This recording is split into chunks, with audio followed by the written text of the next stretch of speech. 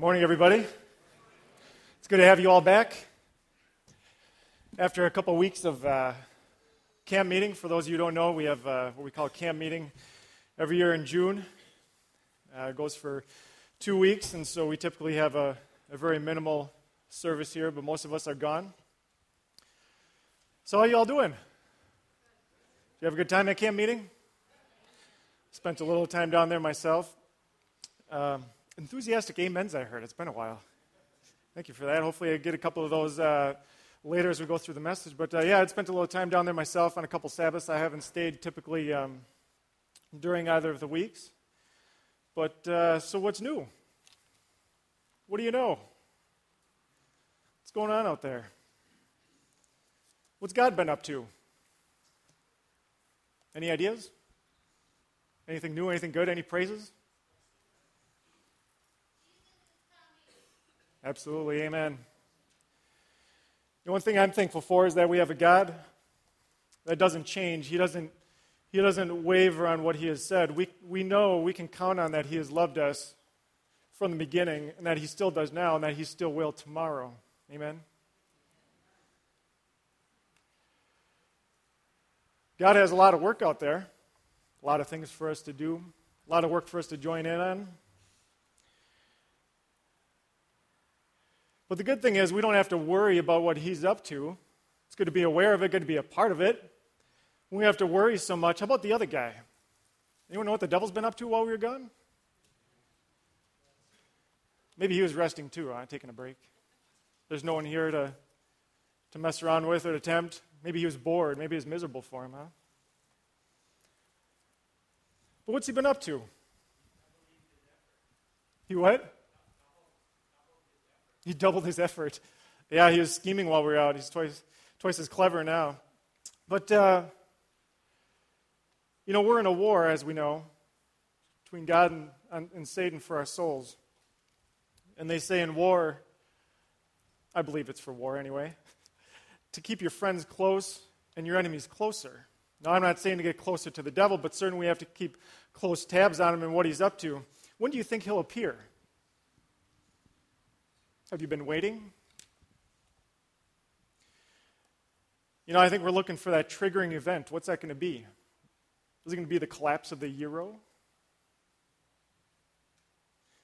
California going to slide off the map? I haven't heard that in a long time, actually. I guess they're okay now. What's going to be that big thing that tells you that something bad's going on and things are about to happen, when to look out? Maybe you picture sitting in front of the TV, watching the President of the United States talk about whatever they like to talk about. And suddenly he gets shoved out of the picture, and this dark image appears. You see only a silhouette. He says, "This is it. I become the prince of the world now. It's all over. Christianity is finished. All will be lost." And right about then is when we're going to pack up all our stuff. We're going to get going. We're going to get moving. We're going to be attending church regularly, getting involved in all the functions in the bulletin. We're going to make sure we are spot on. I want you to know, I want to remind you that the enemy is at work everywhere. And his destructive work should not be underestimated. So what's he been up to? He's already appeared. He's all over the place. As you know, or may not know, or have been aware, the devil's been working for some time to not just pitch the word and get rid of it, but slowly dilute it. He would have you think that the Bible is too old. The same thing for the law. Is there a law? I think so. I don't know, it was written so long ago. You think it's any good? What do you do with it? Well, let's answer some of these questions. Let's start out with that. Is there a law? What do we like to call them? The 10 suggestions. The 10 pretty good ideas. I think you said the 10 Commandments. That's a good answer. I don't think there's much of a question that there's a law out there, because there's debates all the time whether or not this law really exists, whether it applies, what we should do with it, who's judged by it, and how, all those scary things. In fact, we started off with the scripture reading about repent. Surprised you haven't left already. I almost did.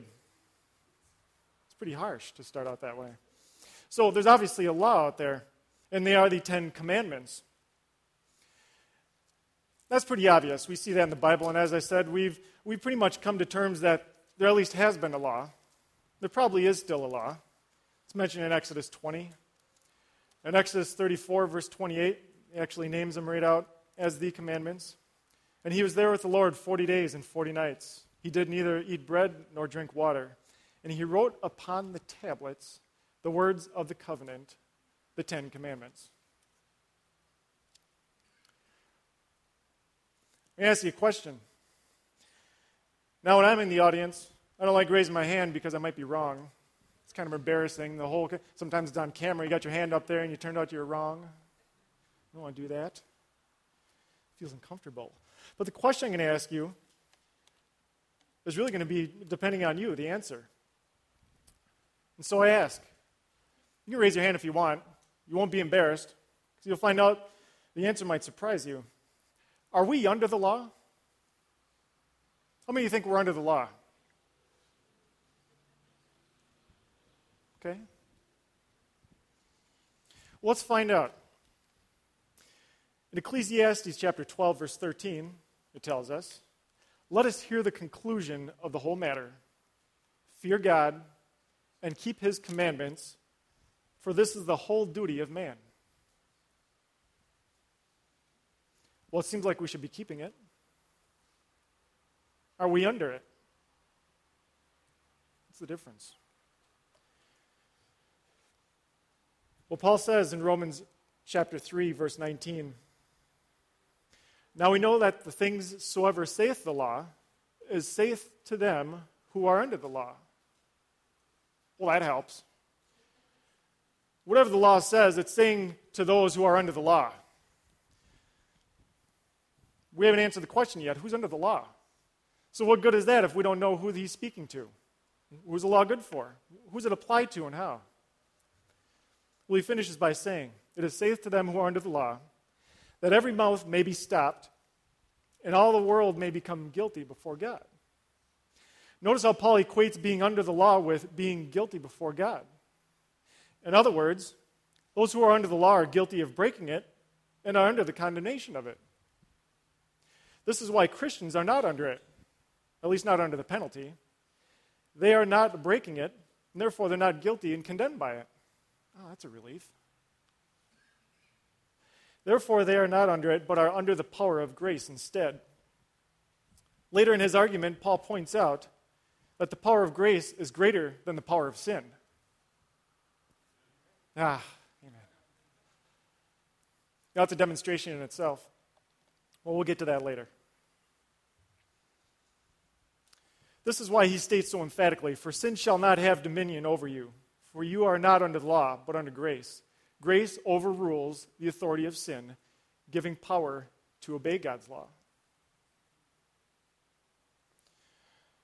So we know that we've correlated the fact that the guilty are under the penalty of the law.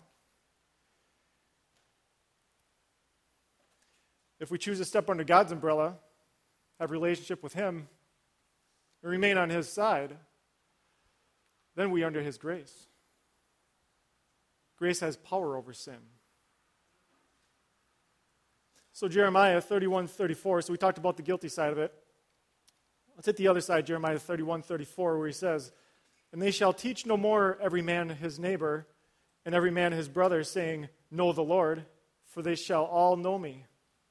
From the least of them unto the greatest of them, saith the Lord, for I will forgive their iniquity, and I will remember their sin no more." For who? Those that know him. Did you catch that? Still awake? It's been 5 minutes. I hope so. Matthew 7:21, Jesus said, "Not everyone that saith unto me, Lord, Lord, shall enter into the kingdom of heaven, but he that doeth the will of my Father which is in heaven. That kind of indicates that God knows the difference between someone who's just saying, who's just professing that they follow the law, but does he really know them? Do we know God? What is sin? Transgression of the law. You might get two answers to that. That's one of them. Someone give me another? I'm sorry? I missed that. Whosoever.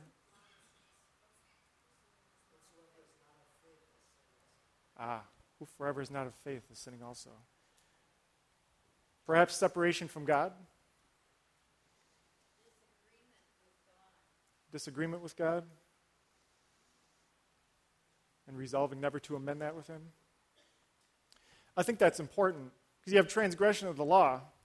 And we'll learn later that we're not saved by works. We need both to do what we can to not transgress the law, but we know that's going to happen from time to time. We also need to know God. Separation from God will get you to the point of rejecting the law. So we established we have a law. They're not suggestions, they're pretty good ideas. We've established who's under the law, or at least under the penalty of the law. Is the law still binding?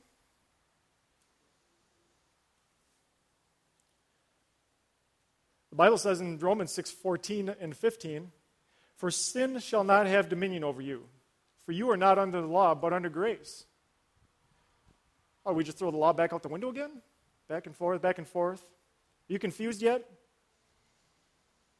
Then Paul goes on to write, what then? Does that mean we should sin because we're not under the law, but under grace? He says, God forbid. So are we free from obligation to obey the law? No. No more than when you're pulled over for speeding.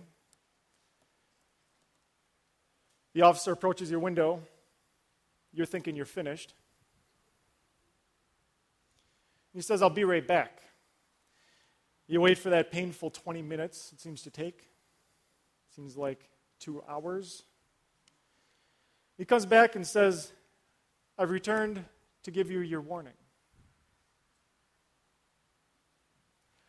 Go and speed more and more.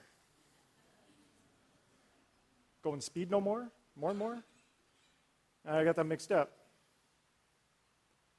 You were pardoned.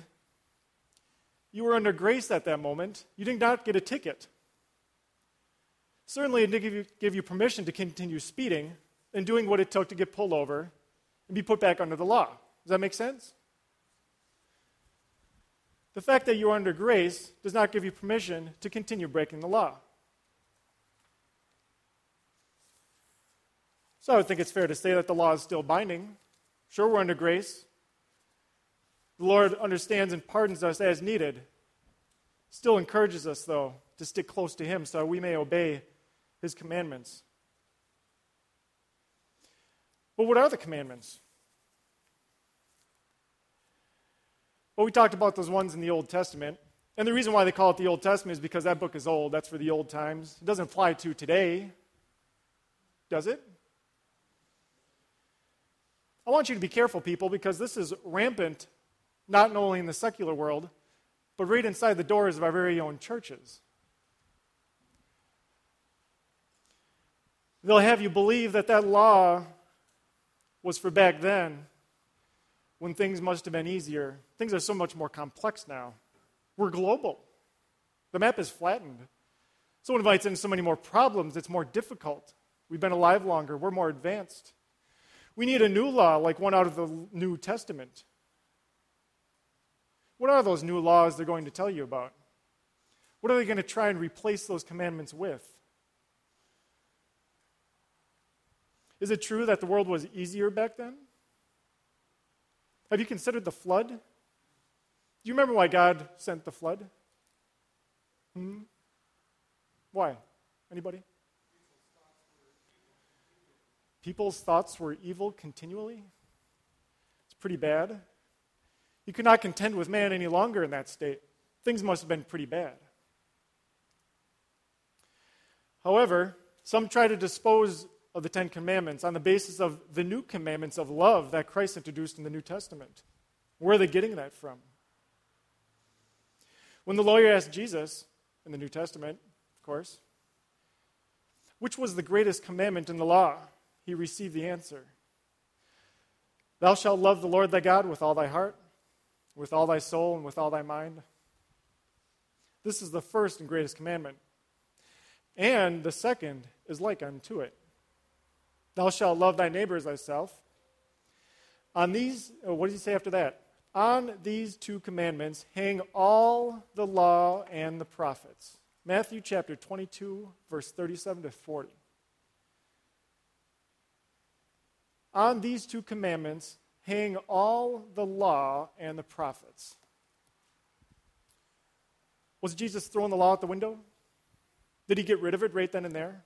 Did he say these are the two new commandments that replace the law? No, they are the foundation on which my law hangs on, has hung on, and will hang on tomorrow.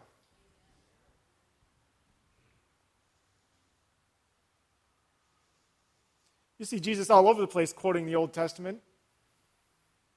Wouldn't you think then it's relevant? You'll notice Jesus didn't just talk for nothing. Even when he had conversations with people, it was never for nothing. It's to reach their heart, to make a statement. He quoted from the Old Testament for a reason. Isn't it incredible that he almost foresaw that there would come a day where we are now, where we would think that in our new world we have a new law and the old is done away with. It's not so. In fact, he was quoting Deuteronomy 6:5 when he said, Thou shalt love the Lord thy God with all thine heart, and with all thy soul, and with all thy might.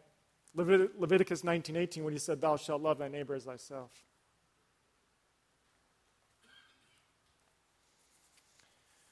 So we established there is a law. We figured out who's under the law. We decided that the law is still binding. I think we figured out that it hasn't been replaced. So what do we do with it? Well, we get up each morning. We have a checklist that we keep on a little whiteboard. Those in the corporate world, we love our whiteboards. Use them over and over. And we use these over and over. We get up in the morning. We have the commandments on there in permanent marker. And we check them off each day as we've become sure of ourselves that we've obeyed them all. We'll just simply work our way to heaven by obeying these commandments and earn our ticket. Can we be saved by works? Be saved by doing that, doing the checklist? You sure? Come on. The first 6 days are the easiest. There's one whole commandment you can check off every single day. It's a Sabbath. Because it ain't there yet till the seventh day.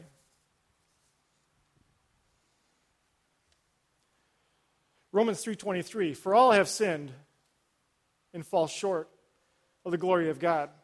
We could end right there with that statement and understand that there's nothing we can do ourselves, isn't that right, to be saved. In fact, sometimes I like putting my name in there. For Gary Wyland has sinned, and he falls short of the glory of God. It's good exercise, you should do it. But it goes on to explain, if you wanted a little more proof. 3 texts, Ephesians 2, verse 8 and 9. For by grace you have been saved through faith, and that not of yourselves. It is the gift of God, not as a result of works, that no one should boast. Romans 3:20 and 28. Because by the works of the law no flesh will be justified in his sight, for through the law comes the knowledge of sin. For we maintain that a man is justified by faith apart from works of the law. You see, if you could save yourself, you could do it by works. If you could justify yourself by doing your checklist each and every day, you wouldn't need God. Wouldn't the devil love to have you believe that? You don't need God anymore. What would you need him for if you can save yourself? The devil would love that. How great would it be for you to live each day knowing that you don't need God anymore? How about relativism? Yeah, truth is relative. Rules are relative. They're relative to what I feel is right. What's right for you might not be right for me. See, I like different things. I like different foods. I like different cars. I like different rules because I feel comfortable with the rules that I've set for myself. I don't feel so guilty as I think about them. And I feel then that I'm doing a pretty good job each day. I'm a pretty good person because I follow all those things, and at the end of the day, I feel good. That's a whole nother sermon, people. People will have you convinced in the future, if they haven't already, that your spiritualism is going to be based on feel. Again, it's a whole nother sermon, but I'll dare step a couple tiptoes down that path and tell you that that will translate eventually into people believing that God is in themselves. They are their own God. By doing and choosing what feels right for them. You know, you can't control or judge me. I know what's right for me. I've been with myself almost all of my life. I know me better than you do. In a small way, they're right, because we don't know. We can't judge those things on other people. Aren't you glad that I'm not your judge? Amen? I'm glad you're not my judge. You know, Pastor Stauffer's always up here saying, I'm glad people don't treat me how I deserve. I had debated doing a sermon on the word deserve. You can make a sermon out of that. I hate that word deserve. Name how many times the word deserved is used in a positive light. Think about it. Well, I worked hard all day. I deserve to do this. I deserve to skip that. Oh, is that what happened to them? Good. They deserve it.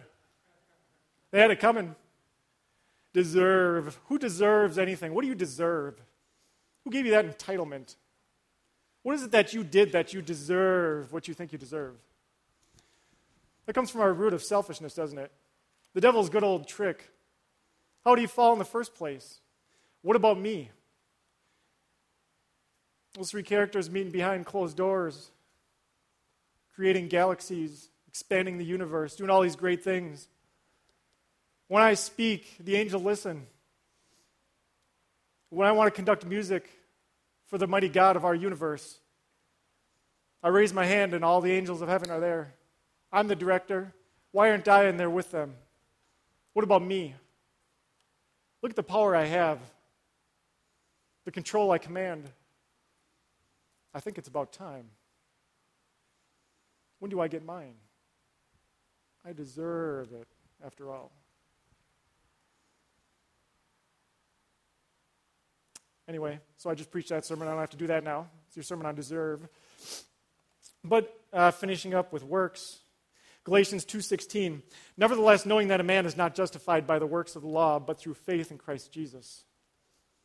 Even we have believed in Jesus Christ, that we may be justified by faith in Christ, and not by the works of the law. Since by the works of the law shall no flesh be justified. Which was why I said earlier that, we said, what is sin? We said transgression of the law. Okay, so if we just start obeying the law, then we are pure, we're perfect, and we're saved. And I would argue that you also need a relationship with God. I also need a relationship with God. Hence, the separation from God, I believe, being a major component of sin, in addition to transgression of the law.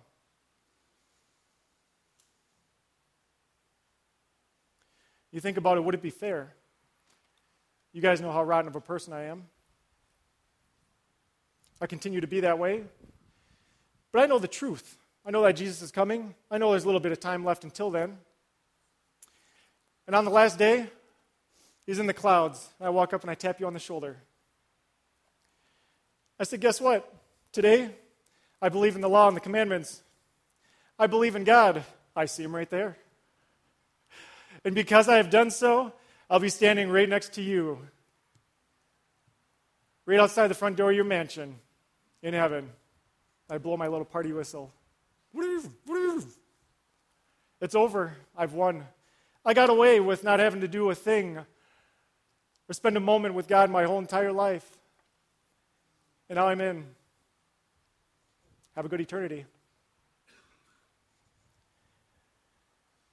Wouldn't that rub you the wrong way? But that would be possible if we could be saved by works. It'd be possible if we didn't need a relationship with God. At the last minute, I could just profess the law. I could just say, Lord, Lord. But that is not the case. Works won't do it. So what about this law? Is there a penalty? So we established there is one. It seems pretty important. It even applies today. It wasn't replaced by a new law. So what about it?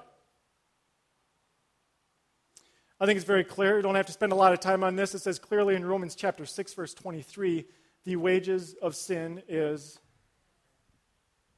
death. That's why Jesus died on the cross. He knew straight away that was the penalty to be paid. He had to pay it. So he had to die. It was essential. That was the price set forth, and he wasn't kidding.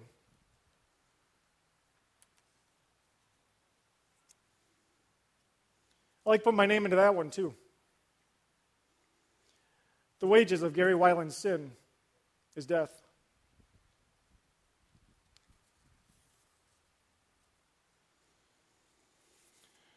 So we have a law, hasn't been replaced, still there today. The penalty for it is death. But the penalty was paid. Here's where some of the beauty comes in. Who is it paid for? Who does God love? Everyone? You sure? I like that. Good commanding yes. You didn't have to wait for an answer from me. You didn't have to wait for me to tell you I was correct. God loves us all.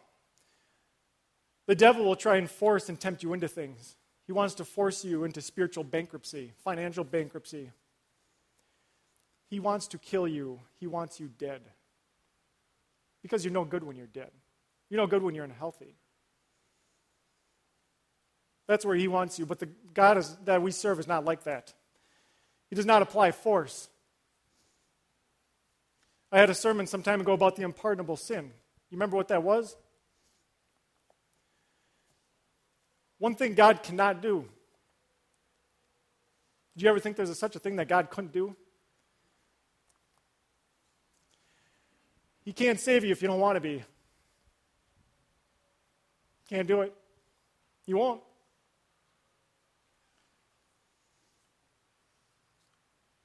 Which is why those who are under the law are those who reject him, those who are found guilty under the law. You want to choose to follow him, you want to be in his camp, you're good. You've got his insurance policy, if you want it. It doesn't mean you can go and do what you want, because if you went and started doing what you wanted, thinking, oh, hey, I'm saved, well, your attitude changed now, didn't it? You now left. You now canceled that insurance policy. You've gone out on your own. It's no longer valid. You see why the relationship is required?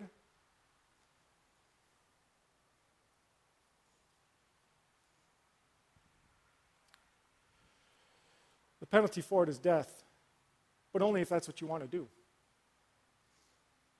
That's the good news, people. So what's the law for? So we've got this thing. Why is it there? Why do we need it? You might say it's for our safety and protection. Of course it is. That's a great answer. God knows what it needs, what it takes for us to be healthy, for us to be happy, for us to dwell well with one another and with him. He wants to spend the rest of eternity with you. He wants to get you ready for that. So what's the law for? We've likened it in the past, haven't we, to being a mirror. Is there any saving power in the law? Can the law save you? It's like when you had your speeding ticket. You got your ticket. You got a bunch more. You went and did a whole bunch of other reckless things. You ended up in jail. Can the law save you from jail? Can it pull you out? Can it tell you where you stand? Give you an idea. It's like a mirror. I was going to do this demonstration. I decided not to because it wouldn't have been original. But some of you have seen a sermon by Doug Batchelor. He does a sermon on the law himself. And he comes out, he says, "Good morning, ladies and gentlemen, brothers and sisters," whatever it was he said. And they show the congregation, they're laughing. They put the camera back on Doug Batchelor. He's got this splotch of grease on his face. Everyone's kind of chuckling. He's like, "What's funny?" "Oh, I have grease on my face, you tell me." "Well, I got something for you. I get up in the morning and I clean up really well." He goes on to say how he grooms himself. He knows that he's clean. "Why is it so difficult for me to see this grease on my face and you can see it so easily?" "Listen, my eyeballs face forward. I only see the beauty in what I do. My works in the morning of getting myself all cleaned up and ready to come here." "You're not convinced, are you?" "Well, how am I going to find out if I really have this grease on my face?" And he went on, and someone suggested a mirror. He's like, "Oh, a mirror. Well, does anyone happen to have a mirror?" And of course, someone comes up with one, and he's like, "Oh, look at how convenient that is. Somebody has a mirror to show me my defects." And he looks at the mirror and he says, "You know, I was feeling pretty good today. When I walked into this place, you know, I was number one in my book. Until I saw this mirror. Things started to go downhill. I don't feel so good anymore. I need to get rid of the mirror." Problem solved. The mirror was my problem. I didn't have a problem until the mirror showed up. It's uncomfortable, the law, isn't it? But that's its purpose, to show us where we're at. But there's no cleansing power in the mirror. He continued to demonstrate. He picked the mirror back up, said, "So, certainly if this mirror was able to show me all that's wrong with me, it certainly has the power to fix it." The grease was still there. The mirror didn't take it off. Later on, once he learned to embrace the mirror's purpose, swallow our pride, soften the heart, we wanted to be clean again. We don't want to be laughed at or judged. We don't want to feel that we were going to be lost. We became scared. What then am I to do? I've got to clean this grease off. I want to clean up. I want to get things right. I love God. I thank Him for showing me where I'm at. What do? You have to embrace the mirror. Why? You got to see where that is. Especially now you've smeared it all over the place, trying to get away with it, trying to do something quick and cheap and dirty. Now you need that mirror. Where do I stand? Where's it at? Still missing something to clean it off with. How about the blood of Christ?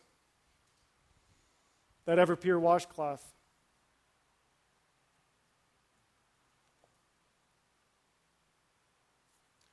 Romans 3:20, "Therefore by the deeds of the law there shall be no flesh be justified in his sight. For by the law is the knowledge of sin." Again, we talked about the mirror. The law helps us to know where we're at, helps us to know what sin is. If you're going to be in the character of God, what's the guideline? How would you be as a person? The law gives me an idea of that. 1 John 3:4, "Sin is the transgression of the law." Hey, you guys are good. You said that before. "Sin is the transgression of the law. I had not known sin, but by the law. For I had not known lust, except that the law said, 'Thou shalt not covet.'"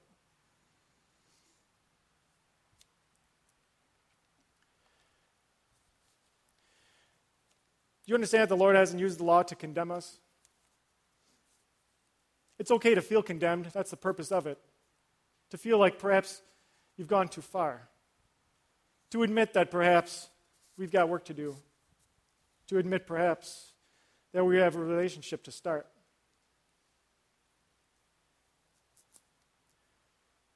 In fact, it says, you all know John chapter 3:16.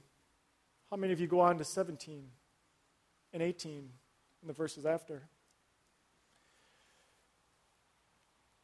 John 3:16, "For God so loved the world that he gave his only begotten Son, that whoever believeth in him should not perish." Remember, you're under that insurance policy. You're under his grace if you want to believe in him. should not perish, but have everlasting life. For God did not send his Son into the world to condemn the world, but to save the world through him.